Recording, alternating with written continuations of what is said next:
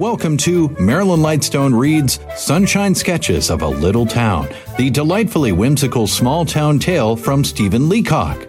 This is the 11th title in our podcast series, Marilyn Lightstone Reads. If this is your first time with us, you can find all the other novels in our series, plus new episodes, at classicalfm.ca or through your favorite podcast app. Now, let's turn to Marilyn as she reads Sunshine Sketches of a Little Town. Sunshine Sketches of a Little Town by Stephen Leacock. 1. The Hostelry of Mr. Smith.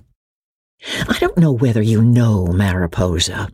If not, it is of no consequence, for if you know Canada at all, you are probably well acquainted with a dozen towns just like it. There it lies in the sunlight, sloping up from the little lake that spreads out at the foot of the hillside on which the town is built. There is a wharf beside the lake, and lying alongside of it, a steamer that is tied to the wharf with 2 ropes of about the same size as they use on the Lusitania. The steamer goes nowhere in particular, for the lake is landlocked, and there is no navigation for the Mariposa Belle except to run trips on the 1st of July and the Queen's birthday, and to take excursions of the Knights of Pythias and the Sons of Temperance to and from the local option townships. In point of geography, the lake is called Lake Wissanotti, and the river running out of it the Ossawippi, just as the main street of Mariposa is called Missinaba Street, and the county Missinaba County. But these names do not really matter. Nobody uses them. People simply speak of the lake and the river and the main street, much in the same way as they always call the Continental Hotel Pete Robinson's and the Pharmaceutical Hall Elliot's Drugstore. But I suppose this is just the same in everyone else's town as in mine, so I need lay no stress on it. The town, as I say, has one broad street that runs up from the lake, commonly called the Main Street. There is no doubt about its width. When Mariposa was laid out, there was none of that short-sightedness which is seen in the cramped dimensions of Wall Street and Piccadilly. Missinaba Street is so wide that if you were to roll Jeff Thorpe's barbershop over on its face, it wouldn't reach halfway across.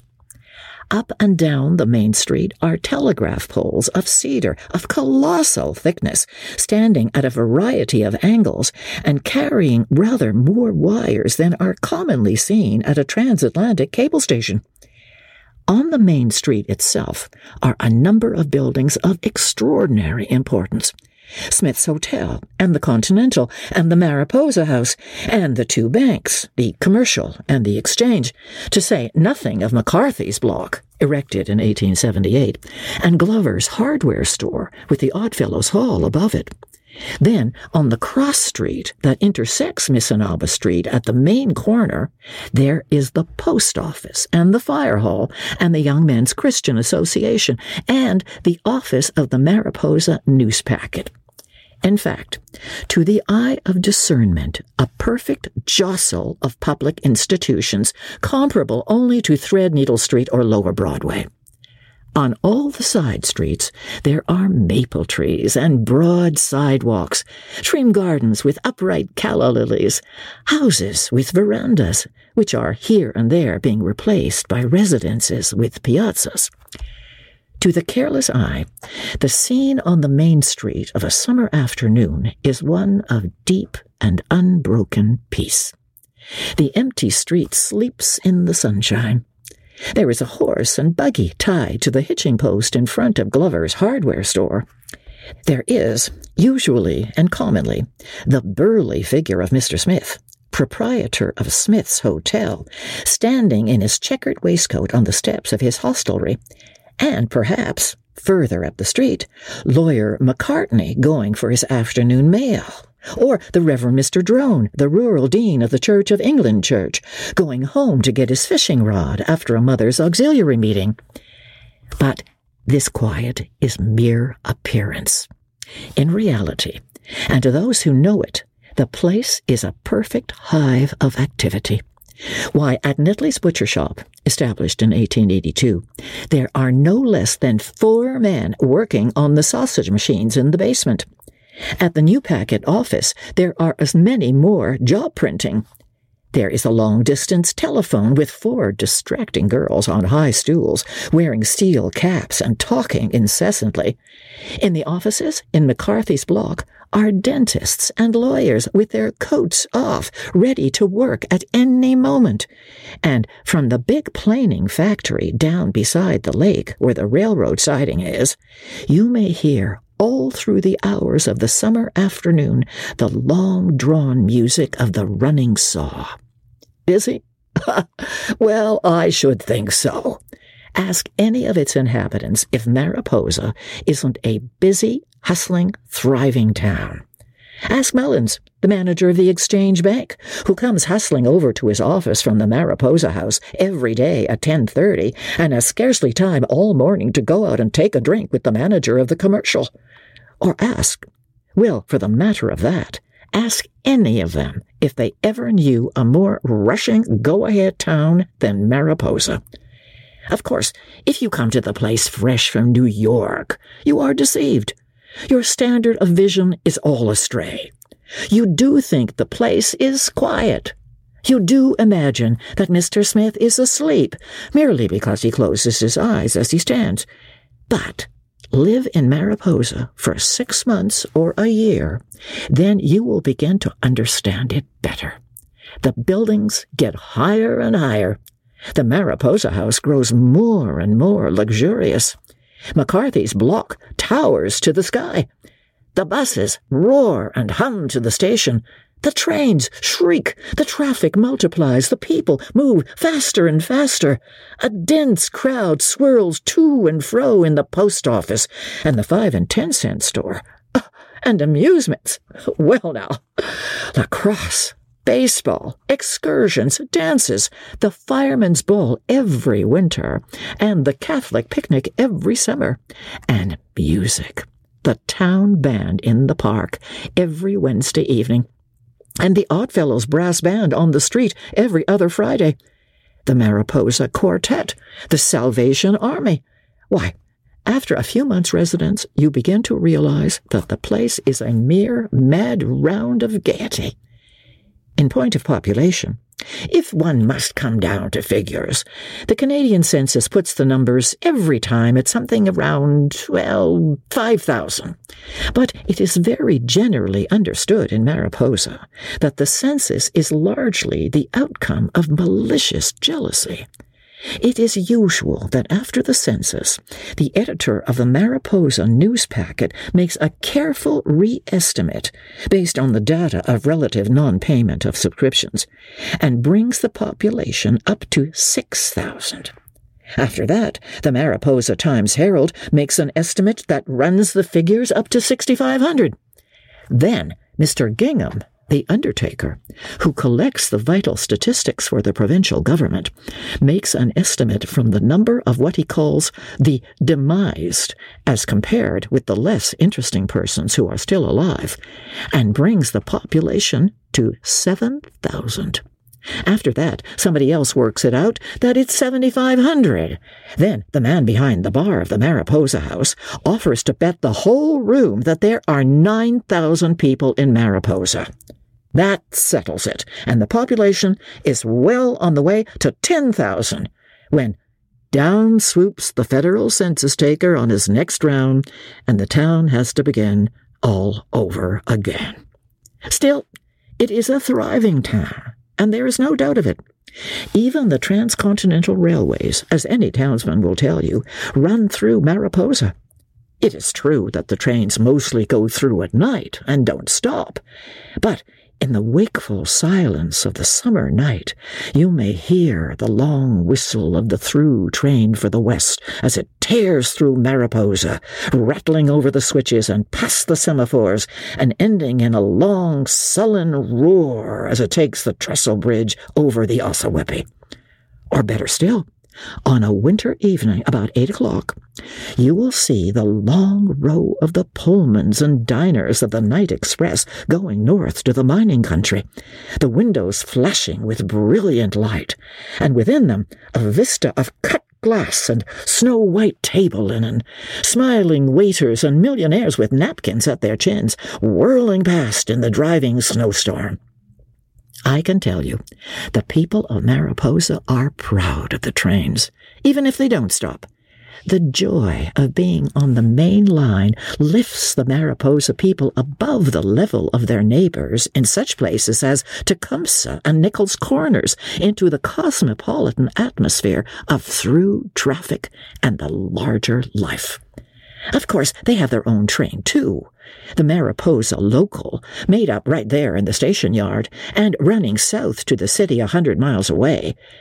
That, of course, is a real train, with a box stove on end in the passenger car, fed with cordwood upside down and with 17 flat cars of pine lumber set between the passenger car and the locomotive so as to give the train its full impact when shunting.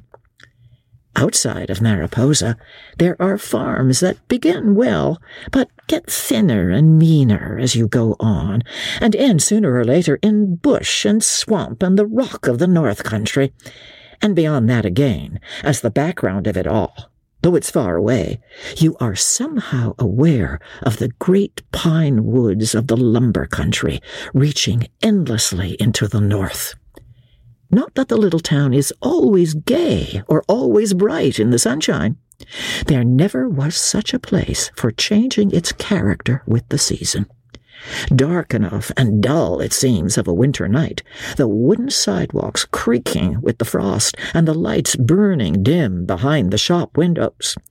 In olden times, the lights were coal oil lamps. Now, of course, they are supposed to be, electricity, brought from the powerhouse on the lower Ossawippi, 19 miles away. But somehow, though it starts off as electricity from the Ossawippi Rapids, by the time it gets to Mariposa and filters into the little bulbs behind the frosty windows of the shops, it has turned into coal oil again, as yellow and bleared as ever. After the winter, the snow melts and the ice goes out of the lake. The sun shines high, and the shantymen come down from the lumber woods and lie round drunk on the sidewalk outside of Smith's Hotel. And that's springtime. Mariposa is then a fierce, dangerous lumber town, calculated to terrorize the soul of a newcomer who does not understand that this also is only an appearance, and that presently the rough-looking shantymen will change their clothes and turn back again into farmers. Then the sun shines warmer, and the maple trees come out, and Lawyer McCartney puts on his tennis trousers, and that's summertime. The little town changes to a sort of summer resort. There are visitors up from the city. Every one of the 7 cottages along the lake is full. The Mariposa Belle turns the waters of the Wissanotti into foam as she sails out from the wharf in a cloud of flags, the band playing and the daughters and sisters of the Knights of Pythias dancing gaily on the dock. That changes too. The days shorten. The visitors disappear. The goldenrod beside the meadow droops and withers on its stem. The maples blaze in glory and die. The evening closes dark and chill, and in the gloom of the main corner of Mariposa, the Salvation Army round a naphtha lamp lift up the confession of their sins. And that is autumn. Thus, the year runs its round, moving and changing in Mariposa much as it does in other places. If, then, you feel that you know the town well enough to be admitted into the inner life and movement of it, walk down this June afternoon halfway down the main street, or, if you like, halfway up from the wharf, to where Mr. Smith is standing at the door of his hostelry. You will feel as you draw near that it is no ordinary man that you approach. It is not alone the huge bulk of Mr. Smith, 280 pounds as tested on Netley scales. It is not merely his costume, though the checkered waistcoat of dark blue with a flowered pattern forms, with his shepherd's plaid trousers, his grey spats and patent leather boots, a colour scheme of no mean order. Nor is it merely Mr. Smith's finely mottled face. The face, no doubt, is a notable one, solemn, inexpressible, unreadable, the face of the heaven-born hotel-keeper. It is more than that. It is the strange, dominating personality of the man that somehow holds you captive. I know nothing in history to compare with the position of Mr. Smith among those who drink over his bar, except, though in a lesser degree, the relation of the Emperor Napoleon to the Imperial Guard. When you meet Mr. Smith first, you think he looks like an overdressed pirate. Then you begin to think of him a character. You wonder at his enormous bulk.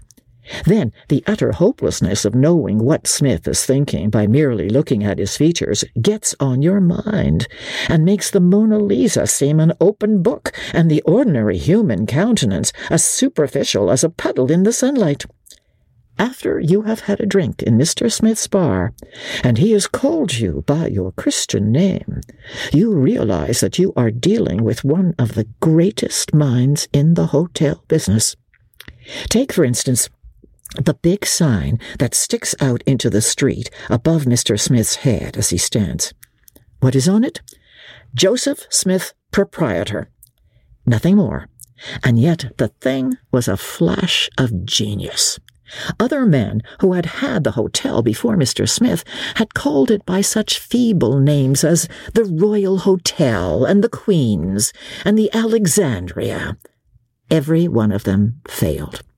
When Mr. Smith took over the hotel, he simply put up the sign with Joseph Smith, proprietor, and then stood underneath in the sunshine as a living proof that a man who weighs nearly 300 pounds is the natural king of the hotel business. But on this particular afternoon, in spite of the sunshine and deep peace, there was something as near to profound concern and anxiety as the features of Mr. Smith were ever known to express. The moment was indeed an anxious one.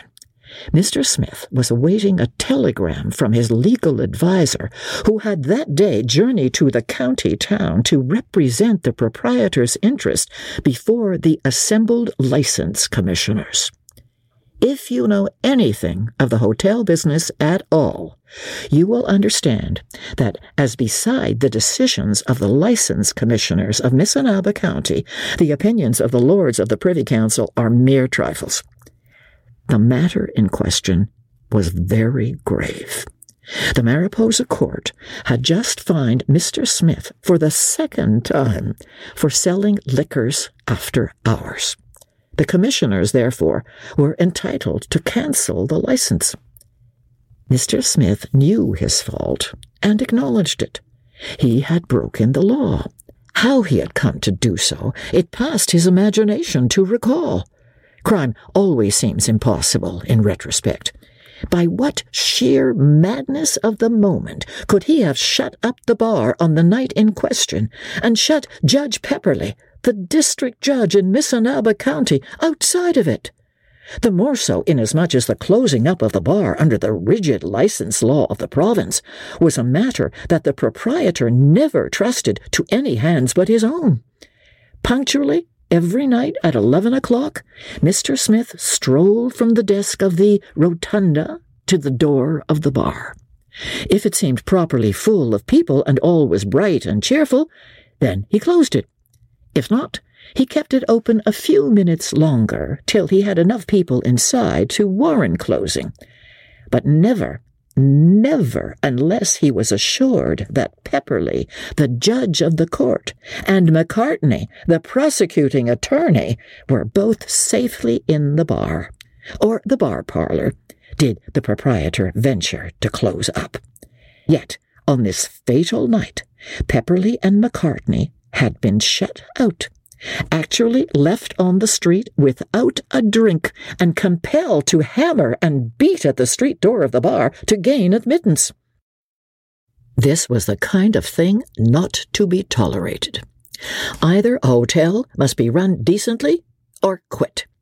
An information was laid next day, and Mr. Smith convicted in 4 minutes, his lawyers practically refusing to plead. The Mariposa court, when the presiding judge was cold sober, and it had the force of public opinion behind it, was a terrible engine of retributive justice. So, no wonder that Mr. Smith awaited with anxiety the message of his legal adviser.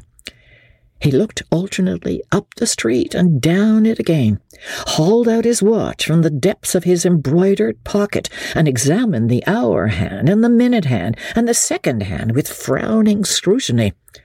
Then, wearily, and as one mindful that a hotel man is ever the servant of the public, he turned back into the hotel. "Billy," he said to the desk clerk, "if a wire comes, bring it into the bar parlour." The voice of Mr. Smith is of a deep guttural, such as Planceau or Edouard de Resque might have obtained had they had the advantages of the hotel business. And with that, Mr. Smith, as was his custom in off moments, joined his guests in the back room. His appearance, to the untrained eye, was merely that of an extremely stout hotel keeper walking from the rotunda to the back bar. In reality, Mr. Smith was on the eve of one of the most brilliant and daring strokes ever effected in the history of licensed liquor. When I say that it was out of the agitation of this situation that Smith's Ladies and Gents Cafe originated, anybody who knows Mariposa will understand the magnitude of the moment. Mr. Smith, then, moved slowly from the doorway of the hotel through the rotunda, or more simply the front room with the desk and the cigar case in it, and so to the bar, and thence to the little room or back bar behind it. In this room, as I have said, the brightest minds of Mariposa might commonly be found in the quieter part of a summer afternoon. Today, there was a group of 4 who looked up as Mr. Smith entered, somewhat sympathetically, and evidently aware of the perplexities of the moment. Henry Mullins and George Duff, the 2 bank managers, were both present. Mullins is a rather short, rather round, smooth-shaven man of less than 40, wearing one of those round banking suits of pepper and salt, with a round banking hat of hard straw, and with the kind of gold tie-pin and heavy watch chain and seals necessary to inspire confidence in matters of foreign exchange. Duff is just as round and just as short and equally smoothly shaven, while his seals and straw hat are calculated to prove that the Commercial is just as sound a bank as the Exchange. From the technical point of view of the banking business, neither of them had any objection to being in Smith's hotel, or to taking a drink as long as the other was present. This, of course, was one of the cardinal principles of Mariposa banking. Then there was Mr. Diston, the high school teacher, commonly known as the one who drank. None of the other teachers ever entered a hotel unless accompanied by a lady or protected by a child. But as Mr. Diston was known to drink beer on occasions, and to go in and out of the Mariposa House and Smith's Hotel, he was looked upon as a man whose life was a mere wreck. Whenever the school board raised the salaries of the other teachers $50 or $60 per annum at one lift, it was well understood that public morality wouldn't permit of an increase for Mr. Diston. Still more noticeable, perhaps, was the quiet, sallow-looking man dressed in black, with black gloves and with black silk hat heavily craped and placed hollow side up on a chair. This was Mr. Golgotha Gingham, the undertaker of Mariposa, and his dress was due to the fact that he had just come from what he called an interment.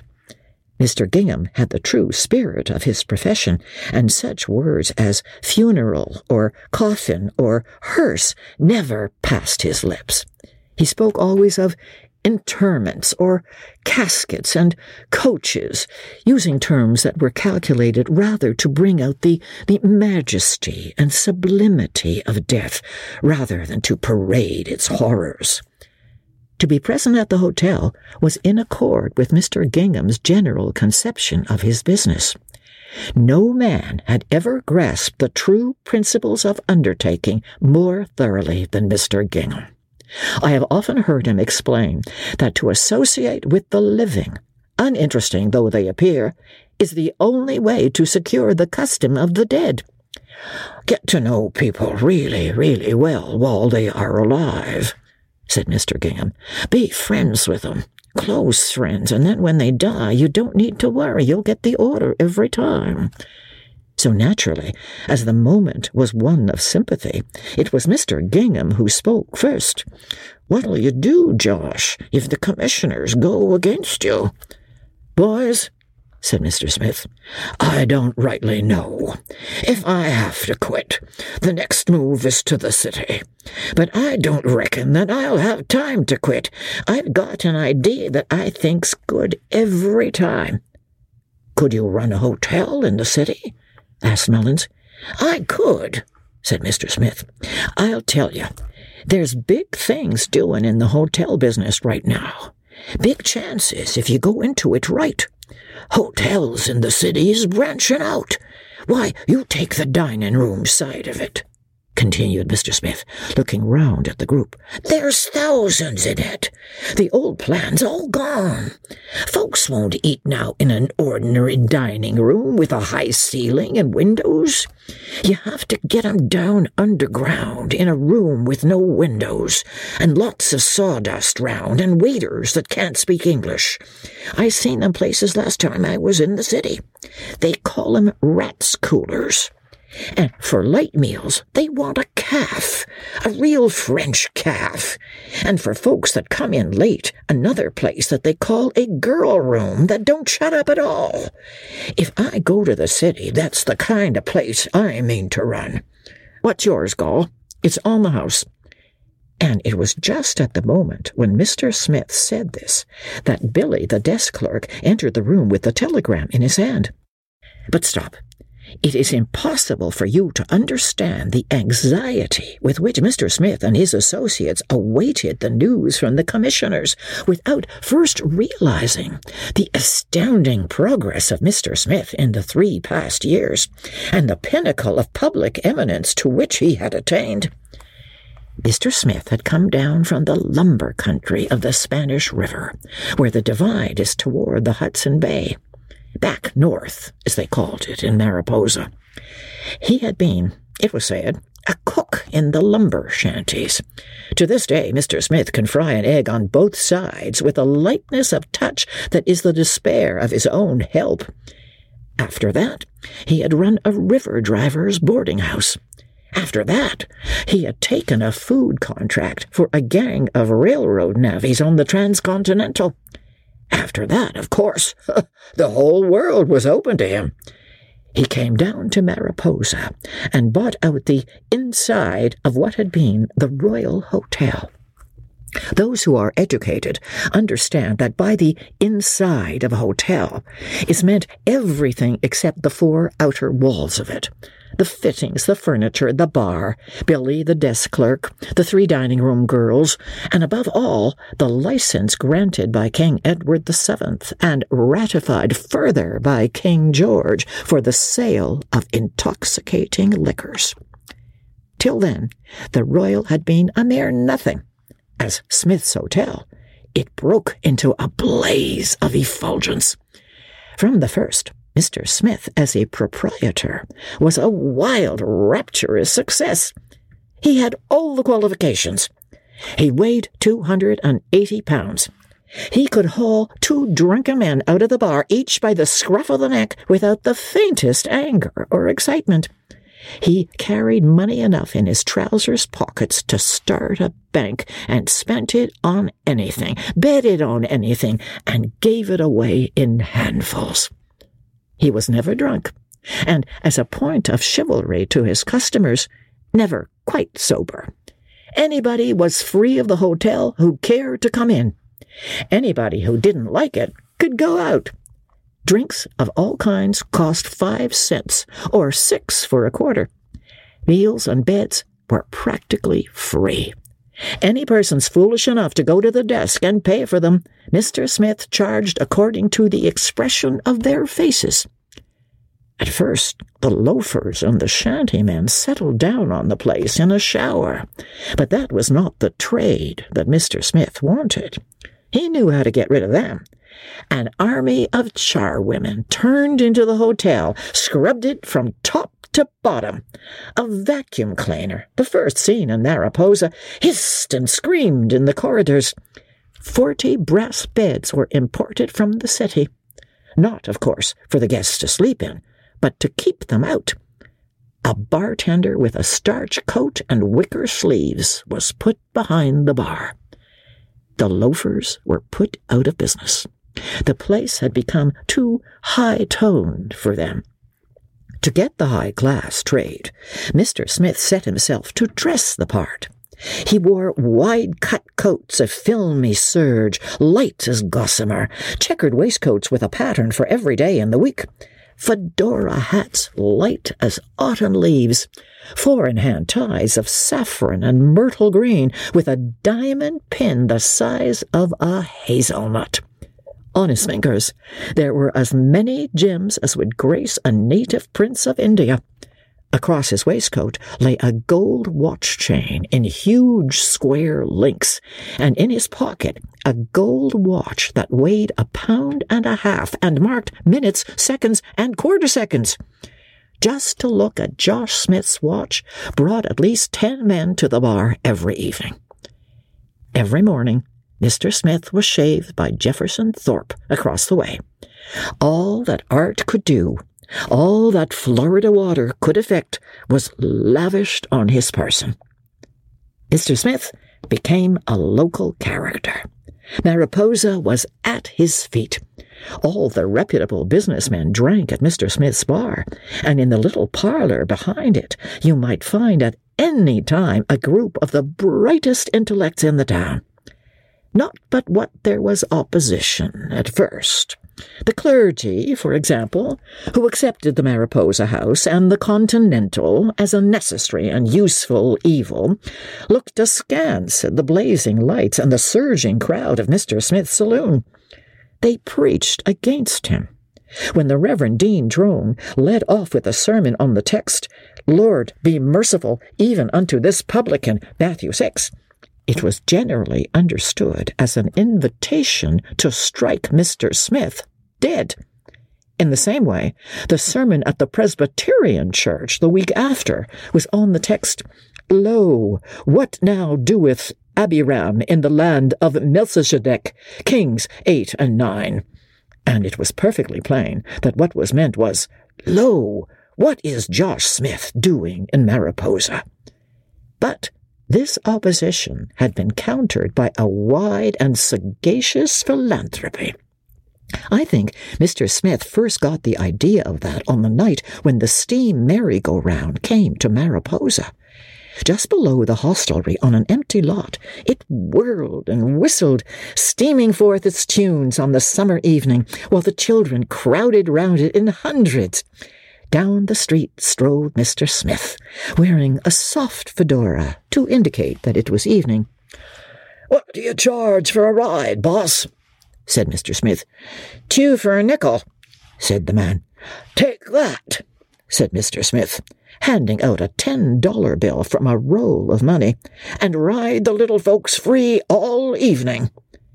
That night the merry-go-round whirled madly till after midnight, freighted to capacity with Mariposa children, while up in Smith's Hotel, parents, friends, and admirers, as the news spread, were standing 4 deep along the bar. They sold $40 worth of lager alone that night, and Mr. Smith learned, if he had not already suspected it, the blessedness of giving. The uses of philanthropy went further. Mr. Smith subscribed to everything, joined everything, gave to everything. He became an Oddfellow, a forester, a knight of Pythias, and a workman. He gave $100 to the Mariposa Hospital and $100 to the Young Men's Christian Association. He subscribed to the ball club, the lacrosse club, the curling club, to anything, in fact, and especially to all those things which needed premises to meet in and grew thirsty in their discussions. As a consequence, the Oddfellows held their annual banquet at Smith's Hotel, and the oyster supper of the Knights of Pythias was celebrated in Mr. Smith's dining room. Even more effective, perhaps, were Mr. Smith's secret benefactions, the kind of giving done by stealth, of which not a soul in town knew anything, often for a week after it was done. It was in this way that Mr. Smith put the new font in Dean Drone's church, and handed over $100 to Judge Pepperleigh for the unrestrained use of the Conservative Party. So it came about that little by little the antagonism had died down. Smith's Hotel became an accepted institution in Mariposa. Even the temperance people were proud of Mr. Smith as a sort of character who added distinction to the town. There were moments in the earlier quiet of the morning when Dean Drone would go so far as to step into the rotunda and collect a subscription. As for the Salvation Army, they ran in and out all the time, unreproved. On only one point, difficulty still remained. That was the closing of the bar. Mr. Smith could never bring his mind to it, not as a matter of profit, but as a point of honor. It was too much for him to feel that Judge Pepperleigh might be out on the sidewalk, thirsty at midnight, that the night hands of the Times-Herald on Wednesday might be compelled to go home dry. On this point, Mr. Smith's moral code was simplicity itself. Do what is right and take the consequences. So the bar stayed open. Every town, I suppose, has its meaner spirits. In every genial bosom some snake is warmed, or, as Mr. Smith put it to Golgotha Gingham, "There are some fellers, even in this town, skunks enough to inform." At first the Mariposa court quashed all indictments. The presiding judge, with his spectacles on and a pile of books in front of him, threatened the informer with the penitentiary. The whole bar of Mariposa was with Mr. Smith. But by sheer iteration, the informations had proved successful. Judge Pepperleigh learned that Mr. Smith had subscribed $100 for the Liberal Party, and at once fined him for keeping open after hours. That made one conviction. On the top of this had come the untoward incident just mentioned, and that made two. Beyond that was the deluged. This, then, was the exact situation when Billy, the desk clerk, entered the back bar with the telegram in his hand. "Here's your wire, sir," he said. "What does it say?" said Mr. Smith. He always dealt with written documents with a fine air of detachment. I don't suppose there were 10 people in Mariposa who knew that Mr. Smith couldn't read. Billy opened the message and read, "Commissioners give you 3 months to close down." "Let me read it," said Mr. Smith. Yes, that's right. 3 months to close down." There was dead silence when the message was read. Everybody waited for Mr. Smith to speak. Mr. Gingham instinctively assumed the professional air of hopeless melancholy. As it was afterwards recorded, Mr. Smith stood and studied, with the tray in his hand, for at least 4 minutes. Then he spoke. "Boys," he said, "I'll be darned if I close down till I'm ready to close down. I've got an ID. You wait and I'll show you." And beyond that, not another word did Mr. Smith say on the subject.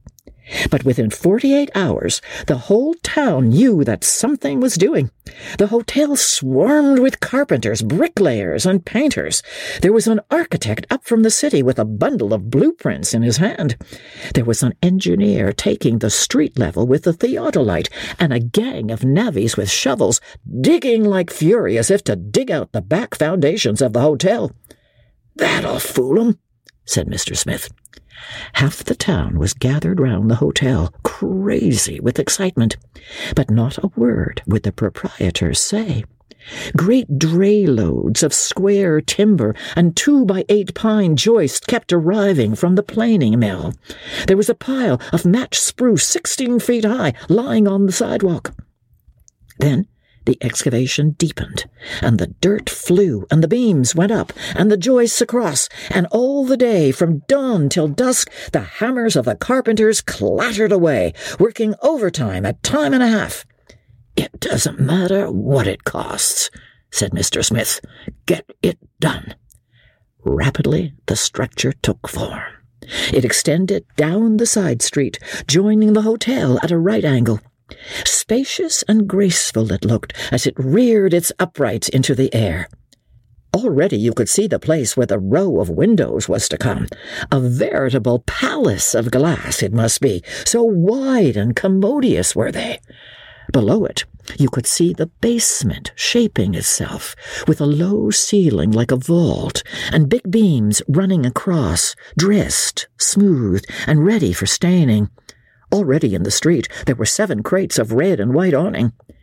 And even then, nobody knew what it was, and it was not till the 17th day that Mr. Smith, in the privacy of the back bar, broke the silence and explained. "I tell you, boys, it's a calf, like what they have in the city. A ladies' and gents' calf, and that underneath, what's yours, Mr. Mullins, is a rat cooler. And when I get her started, I'll hire a French chef to do the cooking, and for the winter I will put in a girl room like what they have in the city hotels, and I'd like to see who's going to close her up then." Within 2 more weeks, the plan was in operation. Not only was the calf built, but the very hotel was transformed. Awnings had broken out in a red and white cloud upon its face. Its every window carried a box of hanging plants, and above, in glory, floated the Union Jack. The very stationery was changed. The place was now Smith's Summer Pavilion. It was advertised in the city as Smith's Tourist Emporium and Smith's Northern Health Resort. Mr. Smith got the editor of the Times Herald to write up a circular all about ozone and the Mariposa pine woods, with illustrations of the Maskinog, Pisces mariposas, of Lake Wissanotti. The Saturday after that circular hit the city in July, there were men with fishing rods and landing nets pouring in on every train, almost too fast to register. And if in the face of that a few little drops of whiskey were sold over the bar, who thought of it? But the calf, that, of course, was the crowning glory of the thing, that and the rat's cooler below. Light and cool, with swinging windows open to the air, tables with marble tops, palms, waiters in white coats. It was the standing marvel of Mariposa. Not a soul in the town, except Mr. Smith, who knew it by instinct, ever guessed that waiters and palms on marble tables can be rented over the long-distance telephone. Mr. Smith was as good as his word. He got a French chef with an aristocratic saturnized countenance and a moustache, an imperial that recalled the late Napoleon III. No one knew where Mr. Smith got him.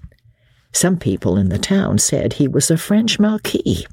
Others said he was a count, and explained the difference. No one in Mariposa had ever seen anything like the calf.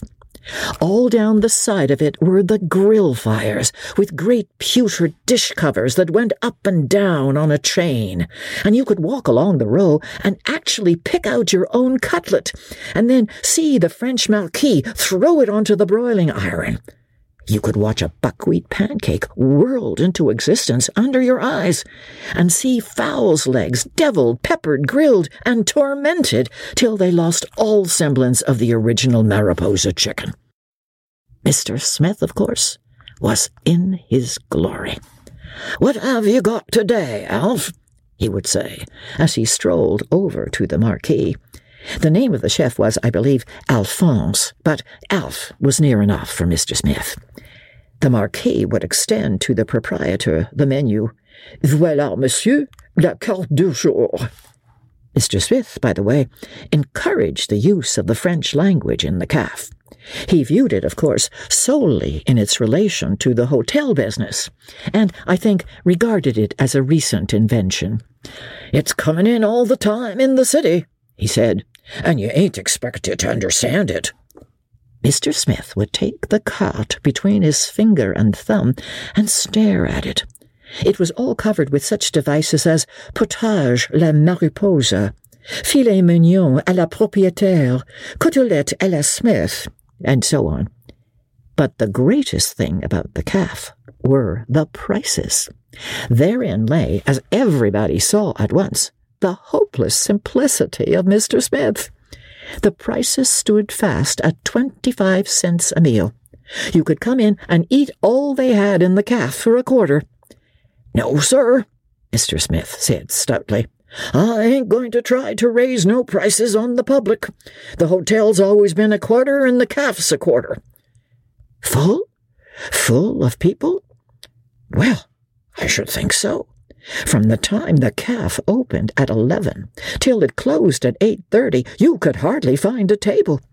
Tourists, visitors, travelers, and half the people of Mariposa crowded at the little tables, crockery rattling, glasses tinkling on trays, corks popping, the waiters in their white coats flying to and fro, Alphonse whirling the cutlets and pancakes into the air, and in and through it all, Mr. Smith, in a white flannel suit and a broad crimson sash about his waist, crowded and gay from morning to night, and even noisy in its hilarity.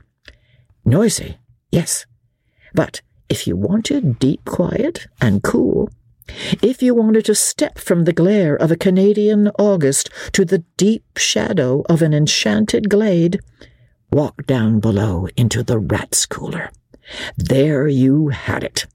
Dark old beams. Who could believe they were put there a month ago?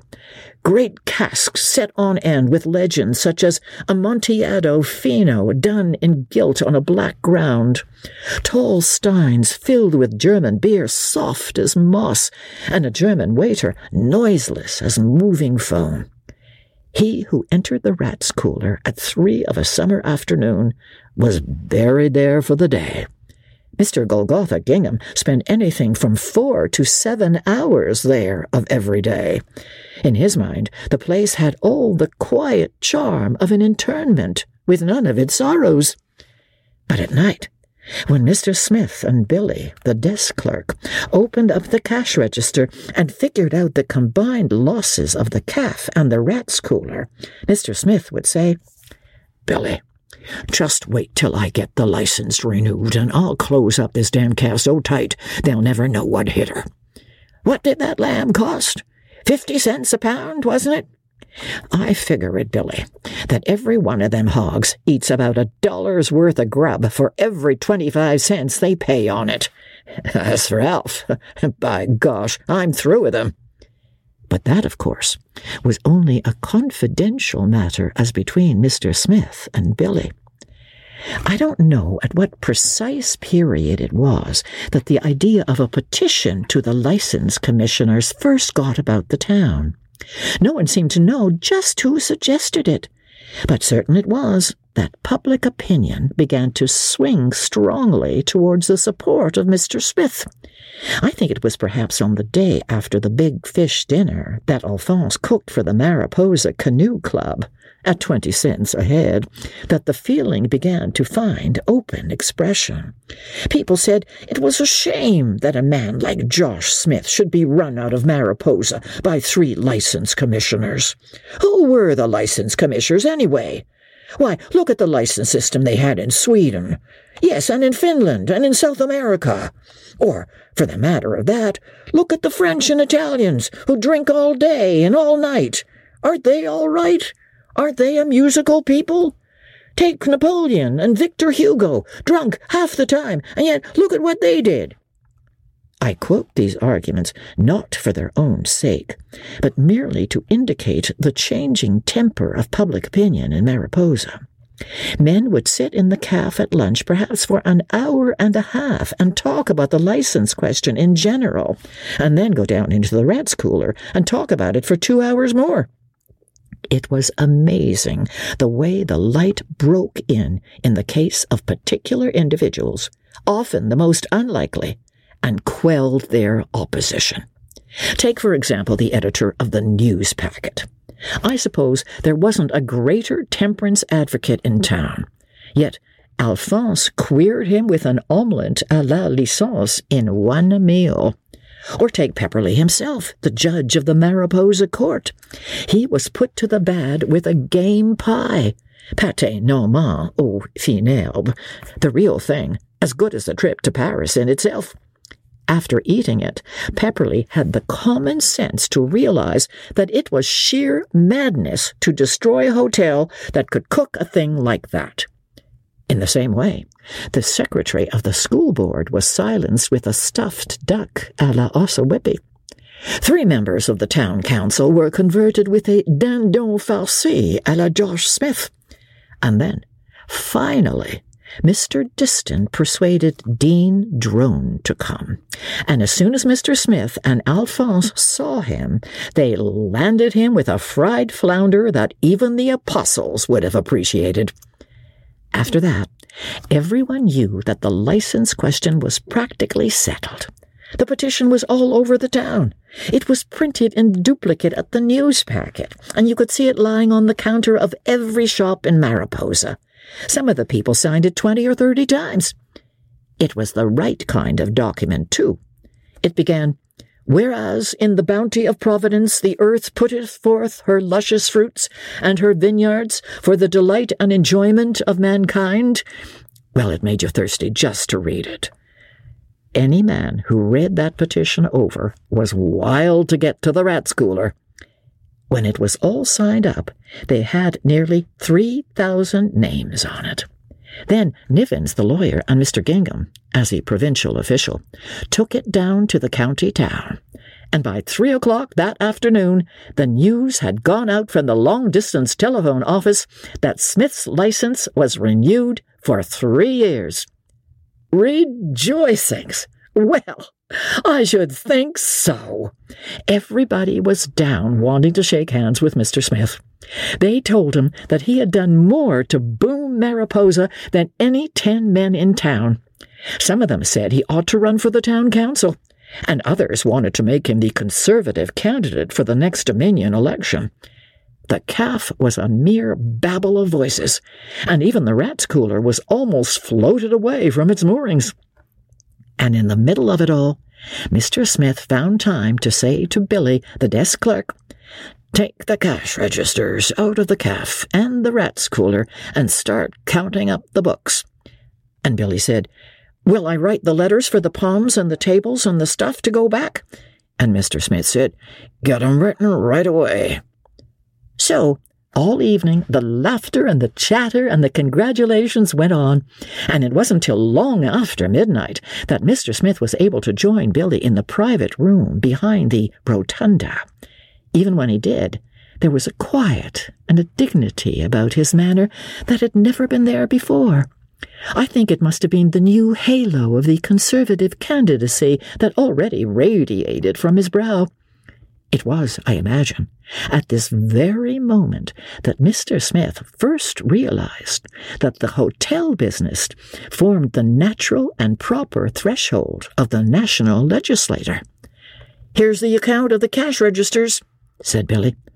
Let me see it," said Mr. Smith, and he studied the figures without a word. "And here's the letters about the palms, and here's Alphonse up to yesterday." And then an amazing thing happened. "Billy," said Mr. Smith, "tear 'em up. I ain't gonna do it. It ain't right, and I won't do it. They got me the license for to keep the calf, and I'm going to keep the calf. I don't need to close her. The bar's good for anything from 40 to 100 a day now, with the Rats Cooler going good, and that calf will stay right here." And stay it did. There it stands, mind you, to this day. You've only to step round the corner of Smith's Hotel on the side street and read the sign, Ladies and Gents Cafe, just as large and as imposing as ever. Mr. Smith said that he'd keep the calf, and when he said a thing, he meant it. Of course there were changes. Small changes. I don't say, mind you, that the filet de beef that you get there now is perhaps quite up to the level of the filet de boeuf aux champignons of the days of glory. And no doubt the lamb chops in Smith's Cafe are often very much the same nowadays as the lamb chops of the Mariposa House or the Continental. Of course, things like omelette au truffe practically died out when Alphonse went, and naturally the leaving of Alphonse was inevitable. No one knew just when he went or why, but one morning he was gone. Mr. Smith said that Alf had to go back to his folks in the old country. So, too, when Alf left, the use of the French language, as such, fell off tremendously in the calf. Even now they use it to some extent. You can still get filet de beef and saucisson au juice, but Billy, the desk clerk, has considerable trouble with the spelling. The Rat's Cooler, of course, closed down.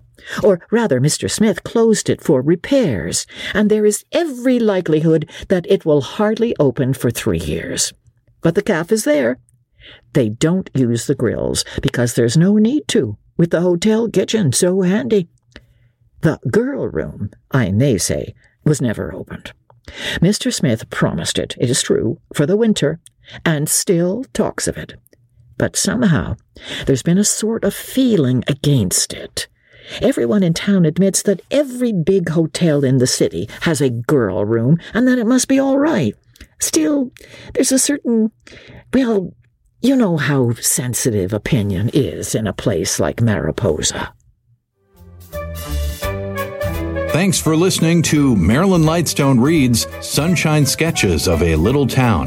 This episode was produced by Justin Eacock. Executive producer Moses Neimer.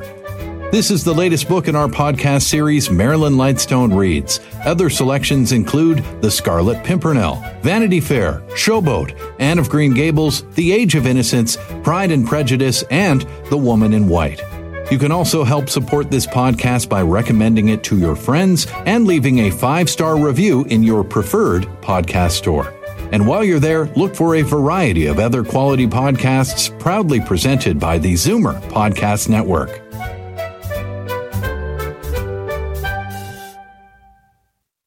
This podcast is proudly produced and presented by the Zoomer Podcast Network, home of great podcasts like Marilyn Lightstone Reads, Idea City on the Air, and The Garden Show.